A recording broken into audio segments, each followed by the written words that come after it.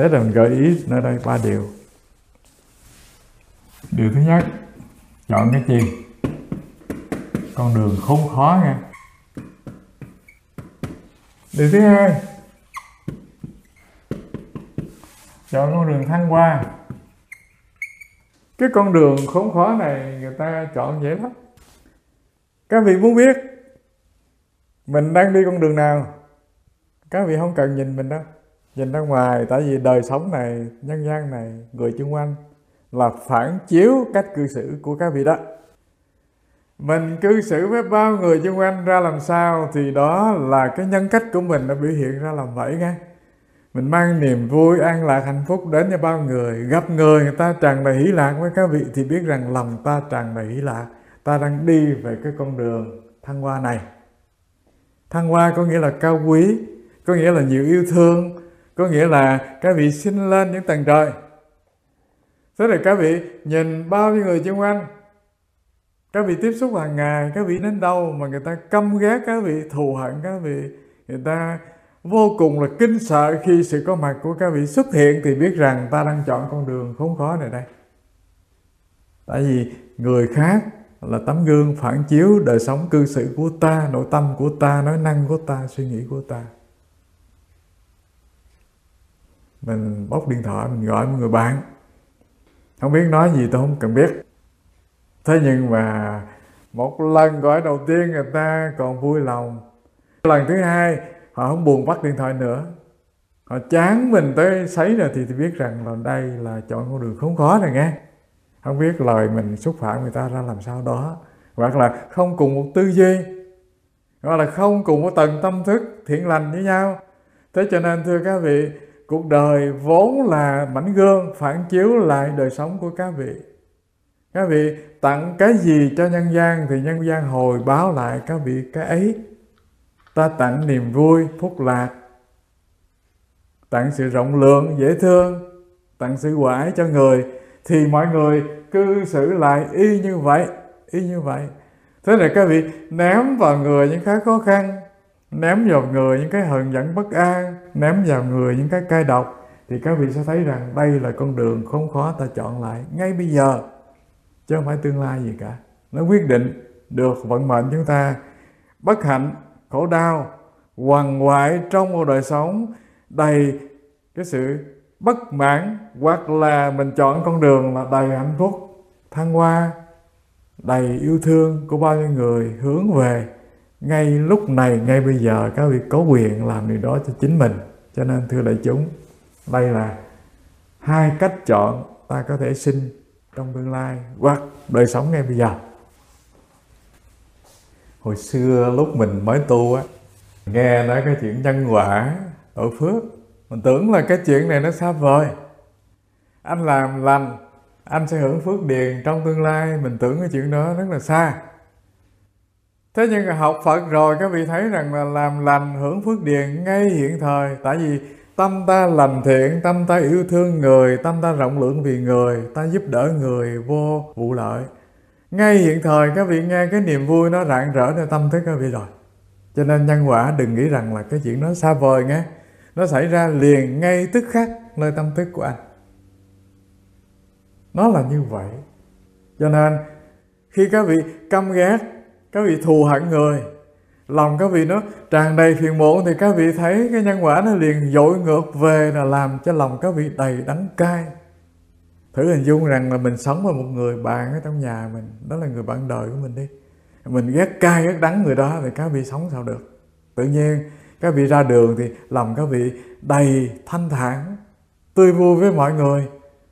Thế nhưng mà vừa về tới nhà gặp cái mặt cái người là quan gia nghiệp báo này thì tự nhiên lòng các vị đó tràn đầy sự đắng cay.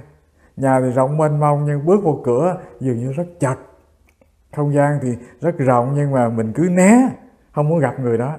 Thế thì thưa các vị, ngay hiện thời nhân quả nó liền có mặt nơi tâm thức của ta. Trong đời sống bình thường này, đừng đợi đến thần linh nào hiện ra báo cho ta rằng nhân quả tới, cũng không tới gì cả. Các vị quan sát đời sống tu của mình, các vị nghiệm ra điều này rất tỏ tường nhé. Đây là điều giải thích thứ hai, ta có quyền chọn cho mình con đường khó khăn và con đường thăng hoa.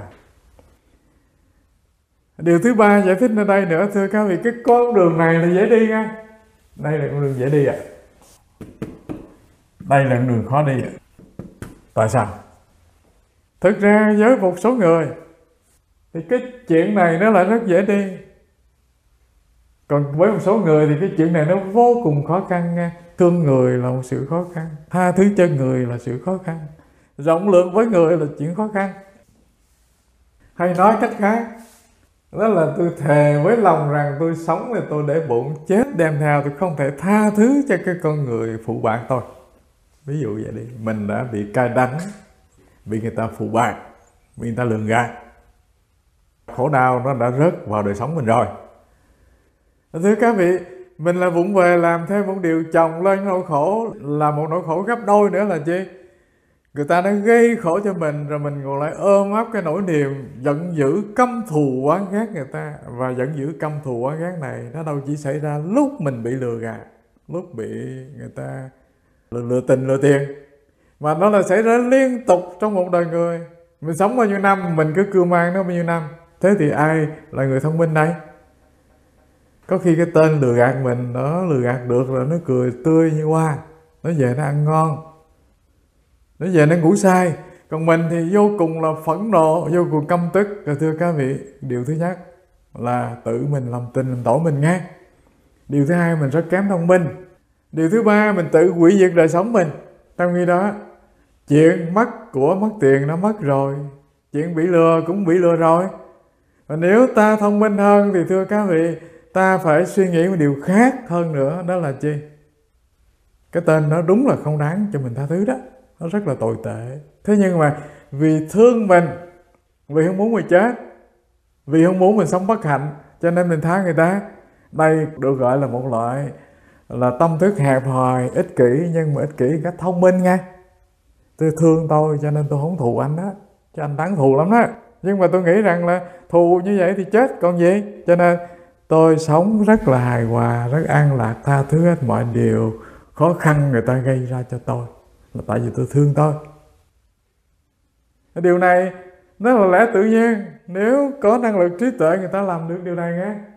Thế nhưng mà nó là rất khó đối với chúng ta, tại vì người ta gây ân oán với mình, làm khổ mình, lừa gạt mình, làm cho mình mất của mất tiền, làm cho mình khốn đốn. Thưa các vị, tha người ta không dễ.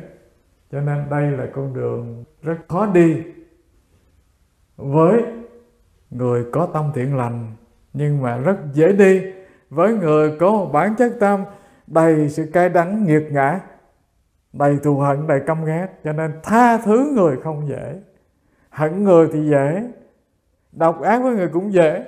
Nhưng mà hiền lành với người lừa gạt ta, người làm khổ ta thì không đơn giản nghe. Cho nên mình gọi đây là con đường rất khốn khó, nhưng mà rất dễ đi.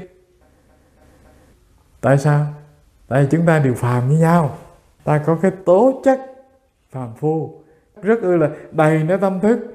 Cho nên thưa các vị, từ nghiệp thức trong quá khứ mình đã cưu mang như vậy, mình có mặt nơi đây, cho nên mình cưu mang sầu khổ bất an ưu tư phiền não, coi nó là bản chất của mình.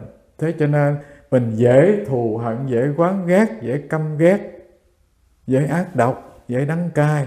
Rất khó để mình có thể tha thứ, bao dung, thiện lành, thương người, giúp đỡ người, tùy hỷ với người. Đây là tầng thứ nhất giải thích.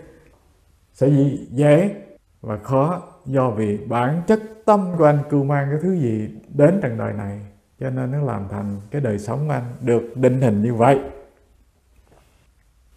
Hay có một cái từ khác mình hay dùng trong quá khứ là khuôn mẫu tâm thức anh. Nó được quy định như vậy đó.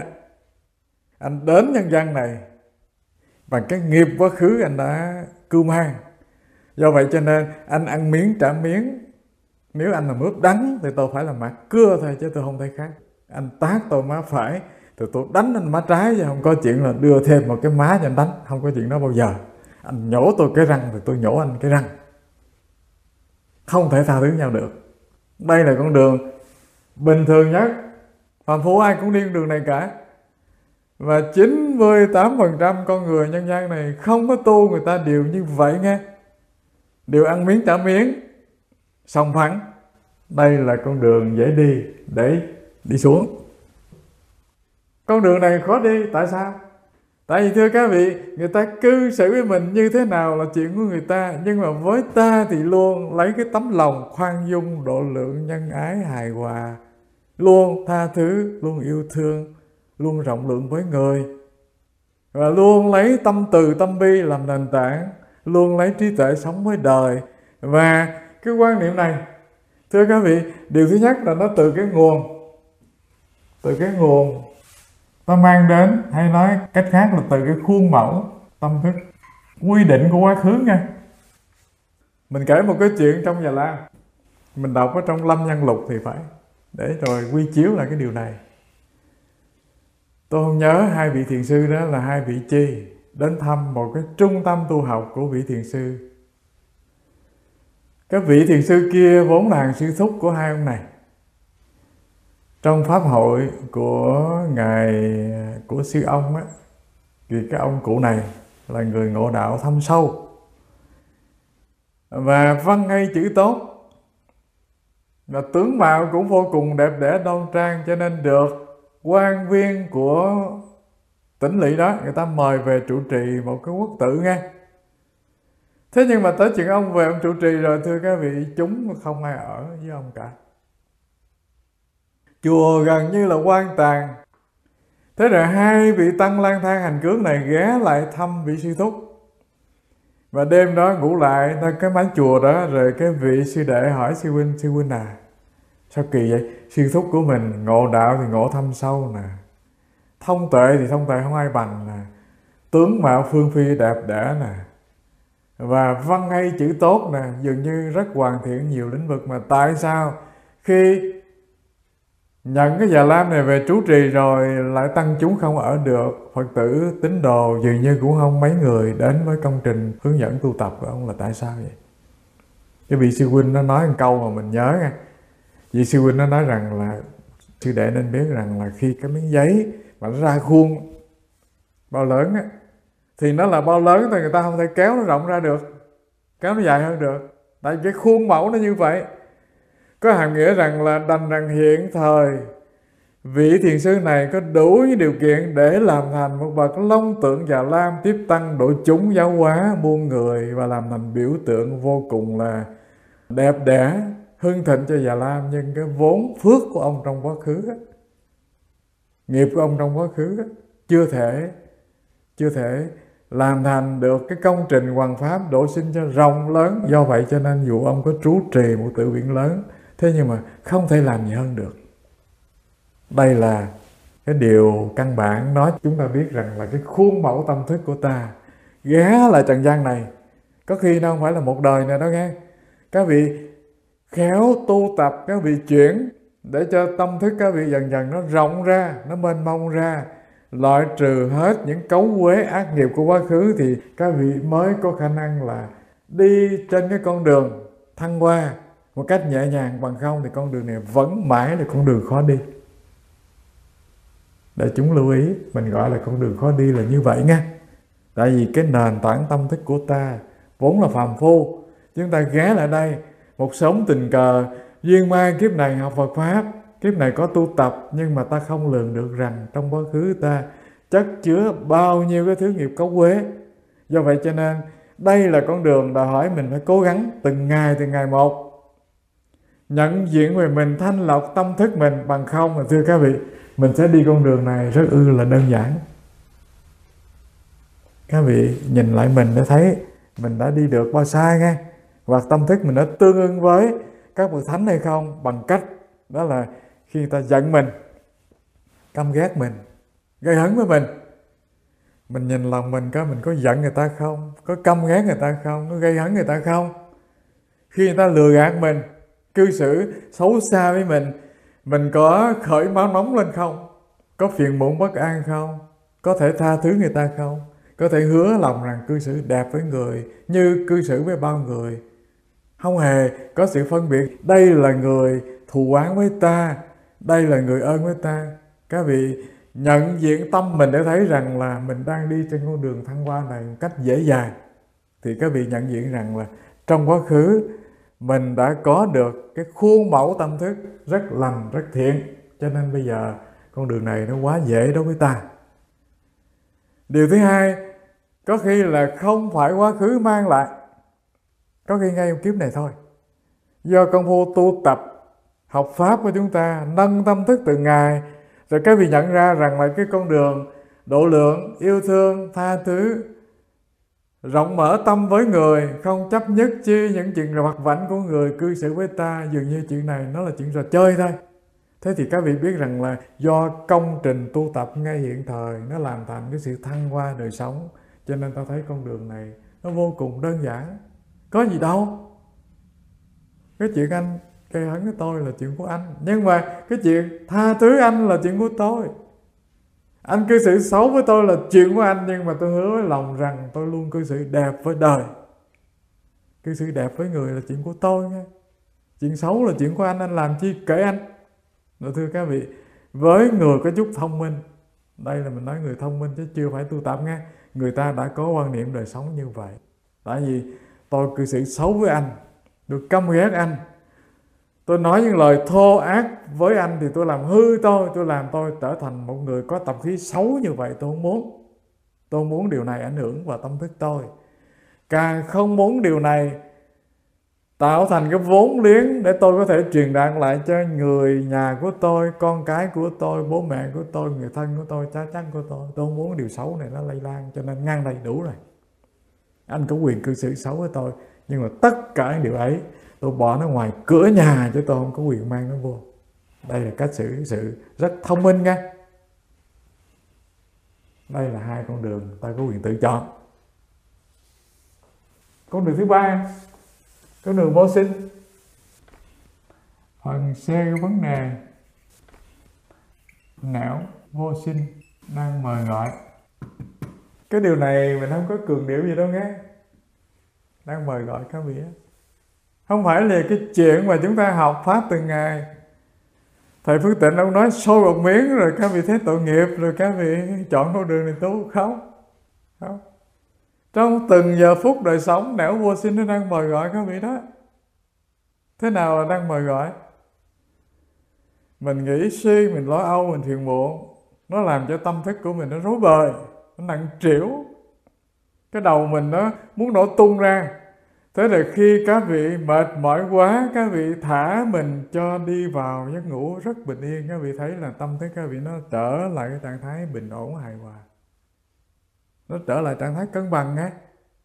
Và cái quy luật của tâm thức là nó phải trở về trạng thái như vậy để nó giúp cho các vị sống tròn tuổi thọ giữa cuộc đời này 50 năm, 70 năm. Các vị có cố tình buồn bao nhiêu, giận bao nhiêu, căm ghét bao nhiêu, nhưng mà các vị không có cố gắng buồn giận nữa thì tự nhiên tâm thức các vị nó trở về một trạng thái bình lặng, ổn định, hài hòa. Nguyên tắc của đời sống dường như nó phải cân bằng như vậy. Vui quá, giận quá, buồn quá, bất an quá, thưa các vị, một lúc nào đó ta rất mệt mỏi, ta chán vô cùng, cho nên ta buông lỏng người ra thì tự nhiên các vị hồi phục lại, trở lại cái trạng thái đó, gọi là trạng thái vô sinh của tâm thức đang mời gọi. Nó bình an, nó hài hòa, không lo lắng, không bất an, không buồn, không vui, không hờn, không giận, không căm ghét. Thế rồi mình nhìn vào không gian bên ngoài, các vị thấy dù cho giông bão ra làm sao, mưa gió bão bùng ra làm sao, nó cuồn cuộn bao nhiêu ngày không biết.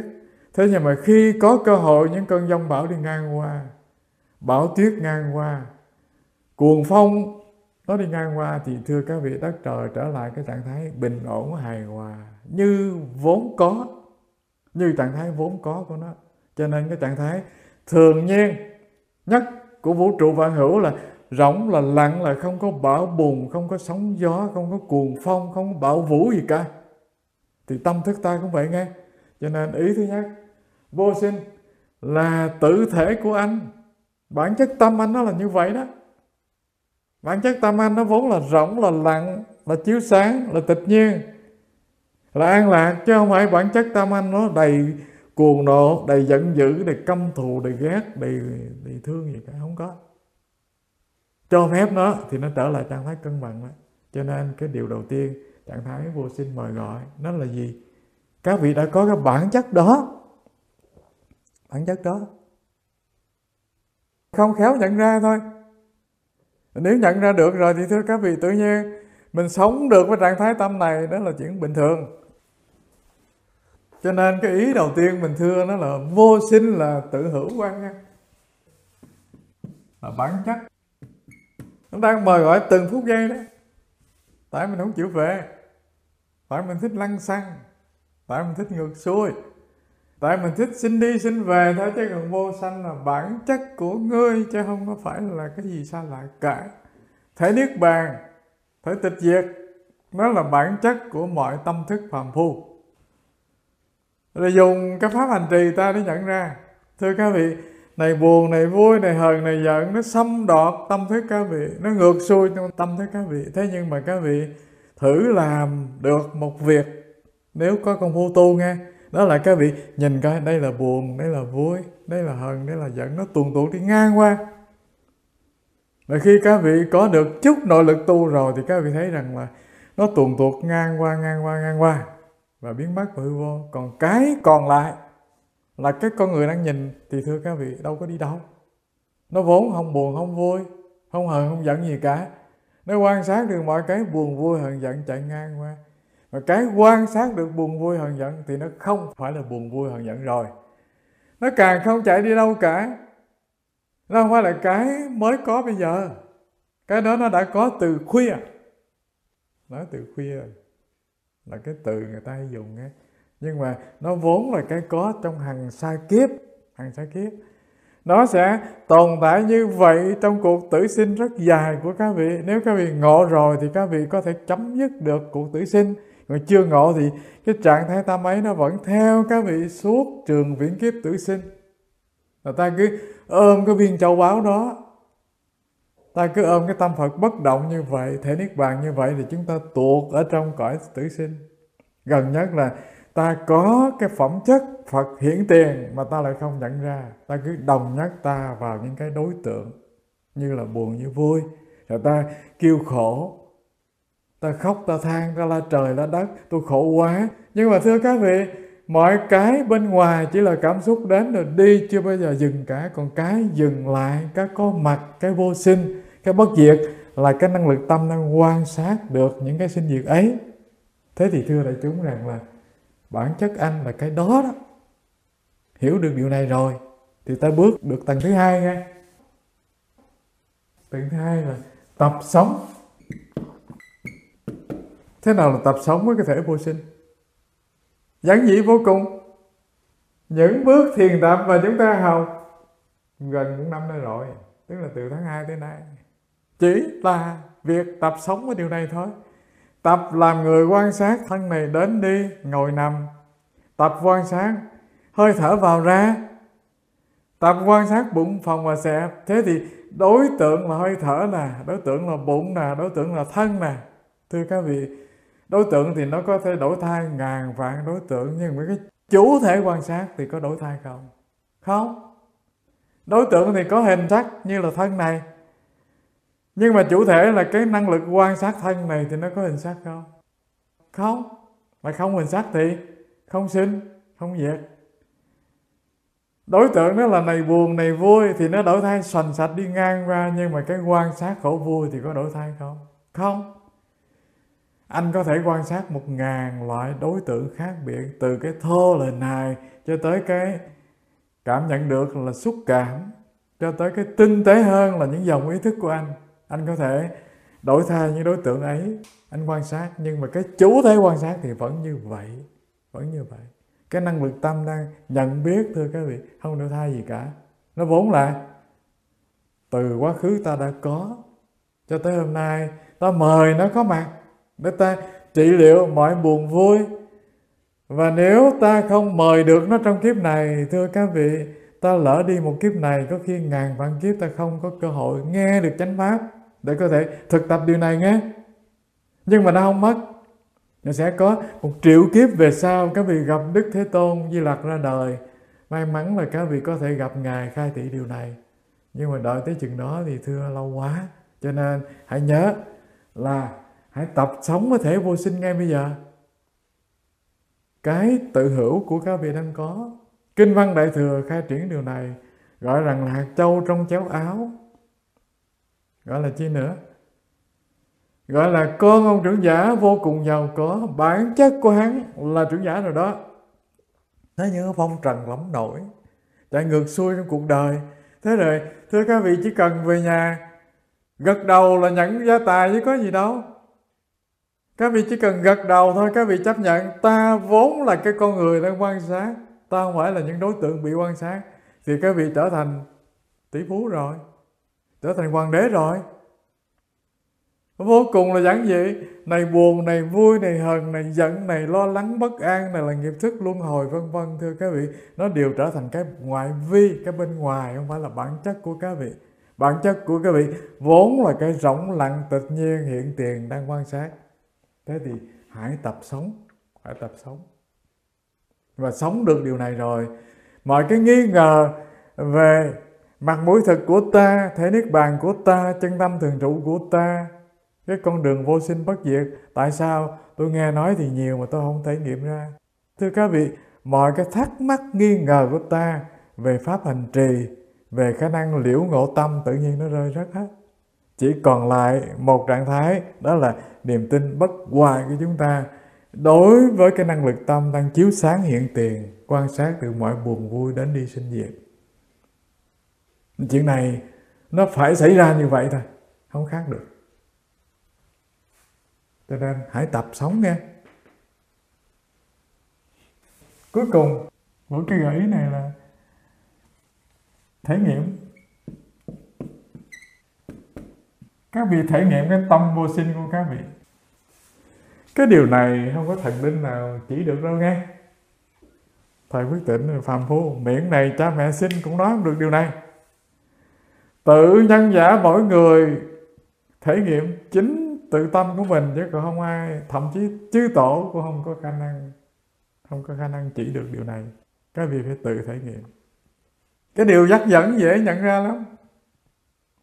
Đó là chi? Thưa các vị để ý rằng có những lúc tâm thức mình nó bồng bềnh, nó ngược xuôi, nó nghĩ đông nghĩ tây, nó chìm ngập trong buồn vui hờn giận. Thế rồi có chút công phu các vị chợt nhớ ra một điều rằng là mình đã từng học pháp, đã từng biết rằng là tất cả những nghĩ suy, tất cả những xúc cảm này nó có khả năng tan biến khi ta nhìn được nó, nhận diện nó. Thế rồi các vị chợt nhớ ra, các vị hồi tâm lại. Cái từ ở trong Phật giáo người ta dùng đó là phản quang tự tánh nha. Phản quang tự tánh, dội ngược ánh sáng về, thể nghiệm ra được cái tự tánh. Điều thứ nhất là cái điều kiện ta làm điều này rất dễ nghe. Ví dụ như nếu có chút công phu thì ta làm được cái điều rằng là mình sẽ nhận diện được rằng lúc nào tâm thức mình nó đồng nhất với buồn với vui. Lúc nào thì buồn vui nó đang đến, đang đi, nhưng mà mình đang mỉm cười nhận diện nó, đang nhìn ngắm nó, không dính gì nó cả. Nó như người khách chạy lăng quăng, như con chó chạy tới chạy lui thôi, người ta là người chủ nhà đang quan sát nó. Cái điều này nó là một gợi ý để cho các vị tự mình chứng nghiệm thôi, chứ còn cái điều này không ai thay ta được cả. Ta thất niệm, đảo điên, ta nghĩ suy bồng bềnh, ta biết rồi ta dừng tâm lại, nhìn được cái nghĩ suy ta biết. Lúc ta đồng nhất mình vào buồn vui ta cũng biết. Và lúc ta nhìn được đây là buồn vui, ta là cái năng lực đang nhìn, thì chỉ có ta chứng nghiệm điều này thôi nghe. Cho nên thưa các vị, hãy thể nghiệm tâm vô sinh ngay bây giờ. Và ta có điều kiện để làm điều này. Tại sao? Tại vì buồn vui ai chẳng có, thất niệm đảo điên, nghĩ suy lung tung ai chẳng có. Cho nên mỗi giây phút trong đời sống thì ta có quyền thể nghiệm điều này, có quyền chứng nghiệm điều này. Và nói một cách cạn tàu ráo máng cho nhau nghe, đó là thưa các vị, ngộ đạo là cái chuyện dễ òm như trò chơi. Tại không chịu ngộ thôi. Tại cứ để mình nổi chìm theo buồn vui, cho cuộc đời nó có chút hương vị. Chứ còn mình dừng lại để nhìn cái buồn vui thì có khó khăn chi. Nó là như vậy nghe. Cho nên điều thứ ba nơi đây là nếu vô sinh đang mời gọi, nó hàm nghĩa rằng là các vị nên thể nghiệm trạng thái tâm vô sinh có mặt ngay bây giờ, ngay nơi đây. Gọi rằng là đem hết vốn liếng của công phu tu và công phu học tiếp nhận từ thầy từ tổ truyền đạt hết cho các vị, và không chịu nghiệm ra được tâm vô sinh. Những chuyện này mới tức cười cho chứ. Không có chịu đoạn phiền não khổ ưu, chứng nghiệm niết bàn là cái chuyện tức cười nghe. Còn cái chuyện chứng nghiệm được thể an lạc tự tâm là thưa các vị, cái chuyện đó chưa trò chơi chứ có gì đâu. Nó là cái có mặt ngay hiện tiền, nó có mặt trong từng sát na đời sống các vị mà. Này buồn, này vui, này hờn, này giận, này lo lắng bất an, thưa các vị, khi các vị nhìn nó thì các vị đích thực là người đang nhìn, nó là đối tượng bị nhìn. Mà đối tượng thì không phải là ta, đối tượng là các bên ngoài ta, không dính gì ta. Gần hơn nữa, các vị có biết mình đang đi, đang đứng, đang nói, đang cười không? Ai đang quan sát cái hình hài này vậy? Ta đang quan sát hình hài này. Vô cùng đơn giản nha. Cho nên hãy thể nghiệm tâm vô sinh. Có một câu chuyện thiền ngữ mình kể ra đây. Hai câu chuyện. Một câu chuyện các vị nhớ là Phá Táo Đỏ đó. Hai là Ngài Kim Bích Phong nha. Hai câu chuyện này để minh chứng cho các vị thấy là thể vô sinh nó không ai là cái gì xa lạ. Một vị thiền sư dẫn đồ chúng đi lang thang, một hôm ghé lại một thôn xóm kia, nghe người ta đồn rằng là có ông thần táo linh lắm. Ai mất trâu, mất bò, mất dê, mất heo gì tới khấn khứa ông là tự nhiên ông lùa trâu, lùa bò, lùa dê, lùa heo về cho người đó. Thưa các vị, đến nỗi rằng người ta giật heo, giật gà, giật bò tới cúng dường sùm hết, sát sanh hài mãn rất nhiều. Thế rồi ông tới, ông nghe nói vậy, ông mới dẫn môn đồ đi quanh một vòng vậy. Ông lấy gậy ông gõ lên cái lò bể đó. Thần táo là cái lò bể thôi chứ có chi. Lò bể đó nguyên thủy nó giống là một cái lò người ta đắp lên, người ta nấu ăn ở ngoài trại ruộng thôi. Thế rồi thưa các vị, mùa thu về cắt gặt xong rồi người ta đâu có ở đó làm chi, cho nên người ta bỏ cái lò đó, người ta đi về, người ta đâu có mang về, tại vì lò đắp liền với đất mà. Thế rồi một hôm trời mưa, có một cái tên nó đi ngang qua, nó cảm thấy rằng là mưa gió quá cho nên có thể đứng ở dưới ướt chân lạnh, cho nên nó leo lên cái lò nó ngồi. Nó đội cái nón mê lớn kìa, nó che khuất cái lò luôn, cho nên nó không ướt, lò không ướt. Và sau cơn mưa thì nó về.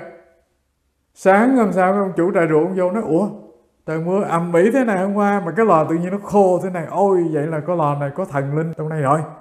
Ông ấy đốt hương xì sụp lễ: ôi tôi đâu biết, lâu nay là ngài là thần linh. Thế rồi ông đồn ra, 1 đồn 10, 10 đồn 100, 100 đồn ngàn. Cả xóm người ta đồn nói rằng trời mưa tầm tã như vậy mà cái lò không ướt, lò có thần đó, bây giờ hè vô mà khấn. Rồi rủi ro thay, có ông thần, tức là mộc thần ở trên cây nha, lâu nay ông ngồi dắt dẻo trên cây á, và hôm đó tình cờ ông thấy người ta xì sụp, nó khấn, rồi nó biết ta ở đây cho nên nó khấn đó. Thế là ông làm chi? Khi người ta mất trâu, mất bò, mất heo, mất dê, người ta khấn thì ông lật đật ông chạy 3 chân 4 cẳng, chạy đông chạy tây kiếm trâu, kiếm bò, kiếm dê, kiếm heo lùa về cho người ta. Tự nhiên là người ta khấn cái lò mà ông nghĩ rằng khấn ông, mà cái lò thì nó sụt xịt, nó bể, nó lông đất ra chứ có cái gì ghê gớm đâu. Và thưa đại chúng rằng cho tới một hôm, ông cũng đang ngồi dắt dẻo như vậy, ông thấy ngài thiền sư ngài tới ngài gõ lên đầu cái lò, nói rằng: ta tưởng mi linh thánh gì, hóa ra đâu có gì đâu, chẳng qua chỉ là cái lò bể mà thôi, mi giống là đất tạo thành, không có gì linh thánh trong đây cả.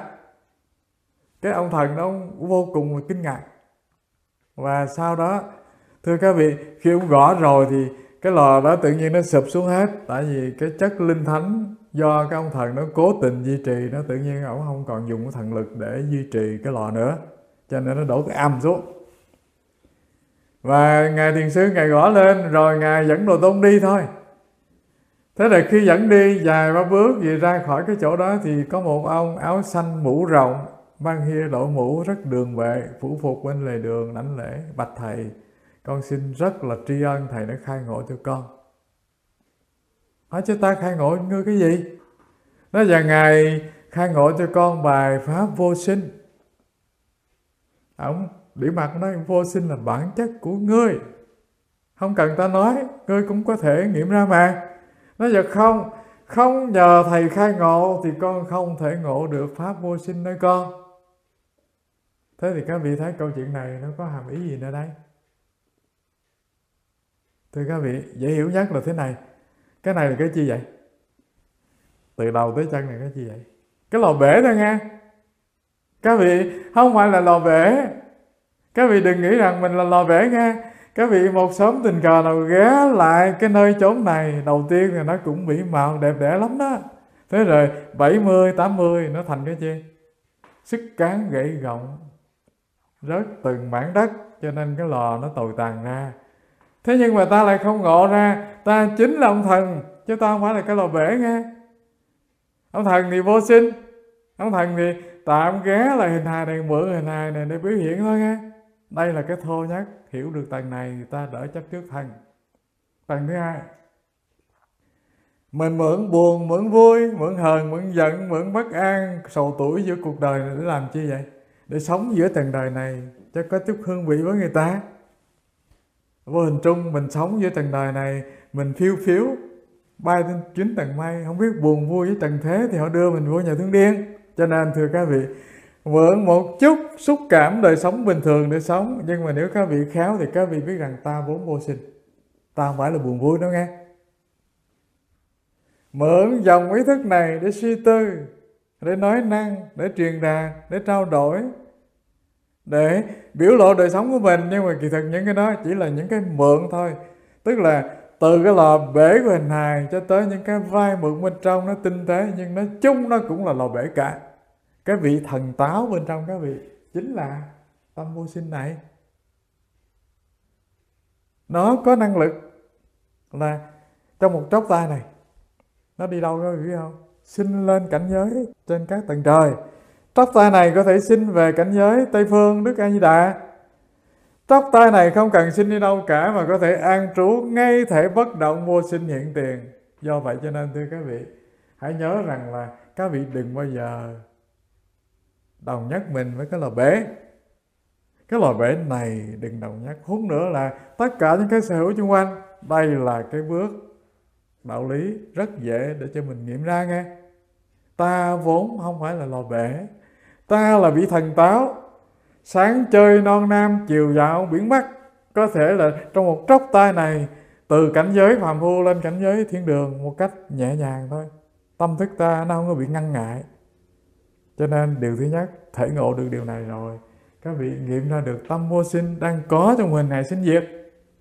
Và không có bị hình hài sinh diệt này làm cho buồn khổ bất an, ưu tư phiền muộn. Đây là câu chuyện thứ nhất trong thiền thoại. Câu chuyện thứ hai, Ngài Kim Bích Phong cũng khá lý thú. Ngài Kim Bích Phong nhà ta là thiền sư Trung Hoa. Ông là thiền sư đạt ngộ và có khả năng ra đi một cách tự tại. Thế nhưng ông biết rằng là sắp đến ngày giả tự hình hài tứ đại, nói theo ngôn ngữ đời thường là Diêm Dương sắp lên mời ta rồi đó. Thế nhưng mà Ngài mang cái bệnh, đó là bệnh hay cợt đùa, cho nên chuyến này ta cợt đùa với Diêm Dương thử coi hắn biết đường ở đâu, hắn đi lượm ta đây. Thế rồi gần tới ngày anh nhập định, nhập vô định bất động. Tâm người ta không còn nghĩ suy, không còn buồn vui thì tâm ở chỗ nào? Ví dụ như bình thường các vị buồn, các vị giận, các vị ghét, các vị thương, các vị nghĩ đông nghĩ tây thì tâm các vị nào còn có chỗ nơi để gắn nghe. Thế nhưng mà tâm ta rỗng lặng tự nhiên, không buồn vui, không nghĩ suy gì cả. Nó ở trong một trạng thái rỗng lặng tự nhiên, chiếu sáng như hư không, biết đường đâu tìm. Cho nên nó nhập vào định bất động như vậy. Thưa đại chúng rằng là quỷ sứ nó lên nó tìm 3 ngày thì không ra. Thấy ổng ngồi đó, tức là cái xác thì ngồi đó. Mà tìm bắt hồn chứ bắt cái xác gì? Bắt hồn bắt không ra. Thế thì vấn kế thổ địa nó ôi, ông già này đành rằng là ổng tu đạo hạnh, nhưng mà có cái bệnh đó là ổng còn có một cái vướng mắc, cái bình bát báo ổng á. Mỗi lần ông nhập định là cái bình bát ổng đem giấu kỹ lắm. Mấy ông tìm cho ra cái bình bát bằng cẩm thạch của ổng á, thì ổng sẽ xuất định á. Thế rồi mấy con quỷ đó nó mày mò nó tìm sao ra cái bình bát, nó mới gõ bon ben cái bình bát. Cái ông xuất định nó hỏi đứa nào lấy bình bát của ta vậy? Thưa các vị, thế rồi mấy con quỷ nó thưa ngài, Hóa ra Ngài ở đây, Diêm Vương mời Ngài. Ông cười ngất, ông nói, ồ, ta biết rồi, đợi ta chút xíu. Thế rồi Ngài nói 4 câu kệ. Ngài nói rằng là đại khái là dù cho ngươi có thể rèn được cái khóa được hư không này, cũng đừng mong bắt được Kim Bích Phong. Ví như có thể rèn một chiếc khóa sắt mà khóa được hư không này, cũng không có dẫn cổ được Kim Bích Phong đâu nghe. Thế rồi Ngài nhập lại định bất động. Thưa các vị, Ngài an nhiên vào Niết Bàn, không ai lượm cổ Ngài được cả. Đây là câu chuyện của Ngài Kim Bích Phong. Thưa các vị, 2 hướng sinh, một hướng đi lên, hướng đi xuống, và hướng vô sinh nghe. Và xin giải thích thêm, hướng vô sinh không có hàm nghĩa rằng là các vị là đạt được nó trong lúc các vị trải hình hài. Ngay bây giờ, ngay nơi đây, ngay hiện tiền này, nếu các vị thể nghiệm được tâm thức các vị vốn là trạng thái đang luôn hằng hữu, luôn chiếu sáng, luôn hiện tiền, quan sát được mọi thứ buồn vui, thì các vị đã an trú trong thể tâm vô sinh bất động ngay hiện tiền rồi. Vô sinh không phải đợi tới chết mới vô sinh nghe. Ngay bây giờ sống được với tâm vô sinh thì các vị vô sinh đó. Và cái phần cuối cùng của bài hôm nay, bài quả cũng đi đến cái phần cuối cùng nha. Học trễ một chút. Phần kết của bài kinh này gợi ra nơi đây.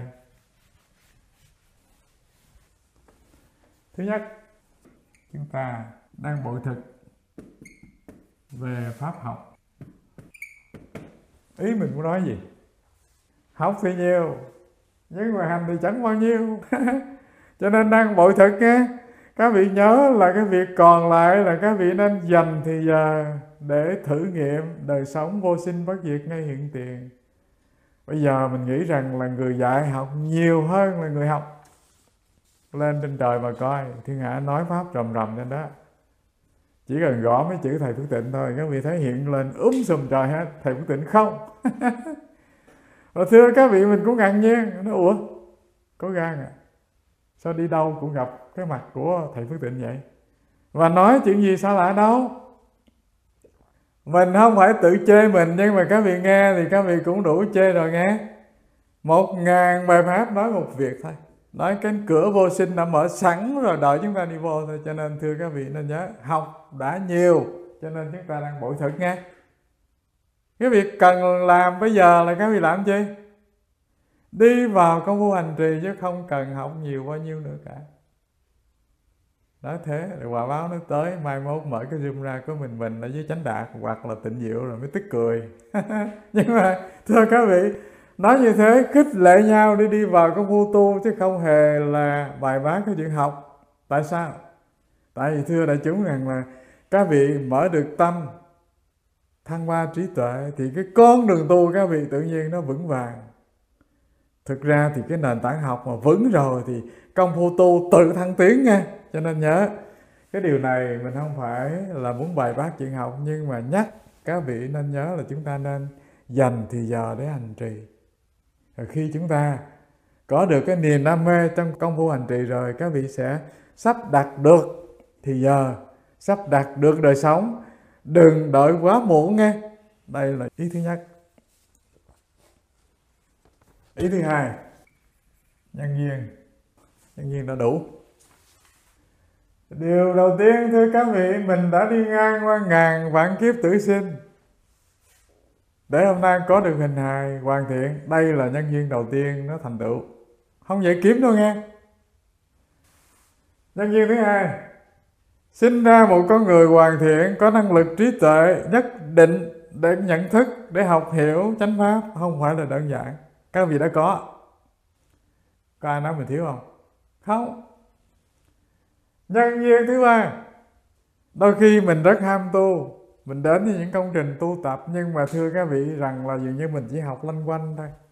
Học đạo đức xã hội đời thường, học tâm lý nhân gian, rồi giống như công nhân giáo dục bình thường thôi, và không đạt đến cái chiều thâm sâu đi trực tiếp vào đầu nguồn để có thể nếm được hương vị của pháp vô sinh. Đây là khó nghe. Vượt ngang qua ngàn vạn khó khăn thác gền như vậy, để các vị mở được con mắt chánh pháp, nhận ra được đây là nẻo sinh diệt, đây là nẻo vô sinh tùy anh chọn. Và thâm sâu hơn nữa là nhận ra rằng là ngay hình hài này, ngay nơi buồn vui này, ngay nơi nghĩ suy sinh diệt này, có cái thể vô sinh bất diệt đang tiềm phục nơi hình hài tâm vững này. Thế thì các vị hình dung rằng là mình đã đi ngang qua bao nhiêu chặng đường khó khăn vậy? Ngàn vạn khó khăn, ngàn vạn khó khăn. Ngay một cái việc có được hình hài hoàn thiện, có được tri thức hoàn thiện không đơn giản rồi. Rồi đến cái công trình tu, gặp thầy sáng, gặp bạn lành không đơn giản rồi. Rồi gặp được chánh pháp, mở mắt pháp để có thể nghe được những lời pháp thâm sâu từ nền kinh văn của Thế Tôn dạy, càng khó khăn hơn nữa. Rồi khó khăn hơn nữa là chi? Mình đang có niềm tin với Tăng Bảo, với Pháp Bảo, Phật Bảo nghe. Có những lúc, thưa các vị, cuộc đời mình nó không có đủ may mắn như vậy, cho nên gặp Phật, gặp Pháp, gặp Tăng, nhưng mà không đủ nhân duyên để mình có niềm tin vững chắc với Tam Bảo. Ví dụ như các vị gặp vài ba ông thầy lừa gạt các vị một trận, hao tiền tốn của vân vân, thì các vị quay lưng lại với Pháp, với Phật rất dễ nghe. Mà thưa các vị rằng là có khi Phật Pháp thì không có lỗi chi, lỗi do chứ người truyền đạt. Nhân cách họ nó không đủ sức thuyết phục các vị, không đủ trình độ tri thức, làm cho các vị ngưỡng vọng Phật Pháp, hoặc là mở được trí tuệ, thấu ngộ được tâm, cho nên các vị quay lưng, các vị chán ghét Tam Bảo. Thế rồi một đời này mình rủi lâm vô tình trạng như vậy thì mất đi cái nhân duyên lành tới ngàn vạn kiếp nghe. Thế cho nên nhìn tới nhìn lui thì chúng ta đủ những nhân duyên. Từ nhân duyên có hình hài con người, nhân duyên thứ hai là có trí thức hoàn thiện được đời sống đầy đủ vật chất để sống còn không quá khó nghèo, đủ điều kiện để làm phước điền ngay hiện đời. Thứ ba là gặp Phật Pháp, thấu ngộ được chánh Pháp. Thì ba yếu tố này thưa các vị, nó đã làm thành cái sự hoàn thiện vô cùng, xây nên một cái chân đế vững chắc. Các vị có quyền cất trên đó cái chi? Cất nhà tròi ư? Không. Cất nhà lầu ư? Tạm, nhưng mà vẫn chưa. Tại nhà lầu, thưa các vị, chưa đáng giá trị gì. Một đời ta đã trải qua hàng sa kiếp tử sinh nha. Nên xây trên đó một cái kim tự tháp. Nó hàm nghĩa rằng là nơi xây nơi đó cái công trình thành tựu sự nghiệp trí tuệ vô lậu, chứng nghiệm pháp vô sinh đó. Đây là nhân duyên đã đủ. Và cuối cùng, ý thứ ba, an trú vô lậu tâm nghe. Các vị đọc cái đoạn kinh này có 4 câu cuối đó. An trú vô lậu tâm, ngay trong đời hiện tại không còn phải tái sinh về bất cứ nơi đâu. Đây là cái đỉnh cuối của công trình tu tập chúng ta. Khi chúng ta an trú ngay vô lậu tâm thì các vị thành đạt được trí tuệ vô lậu, chứng nghiệm được pháp thân và không còn sinh nơi đâu cả. Ngay bây giờ, ngay nơi đây có thể kiểm chứng được. Rồi thế nào là vô lậu tâm?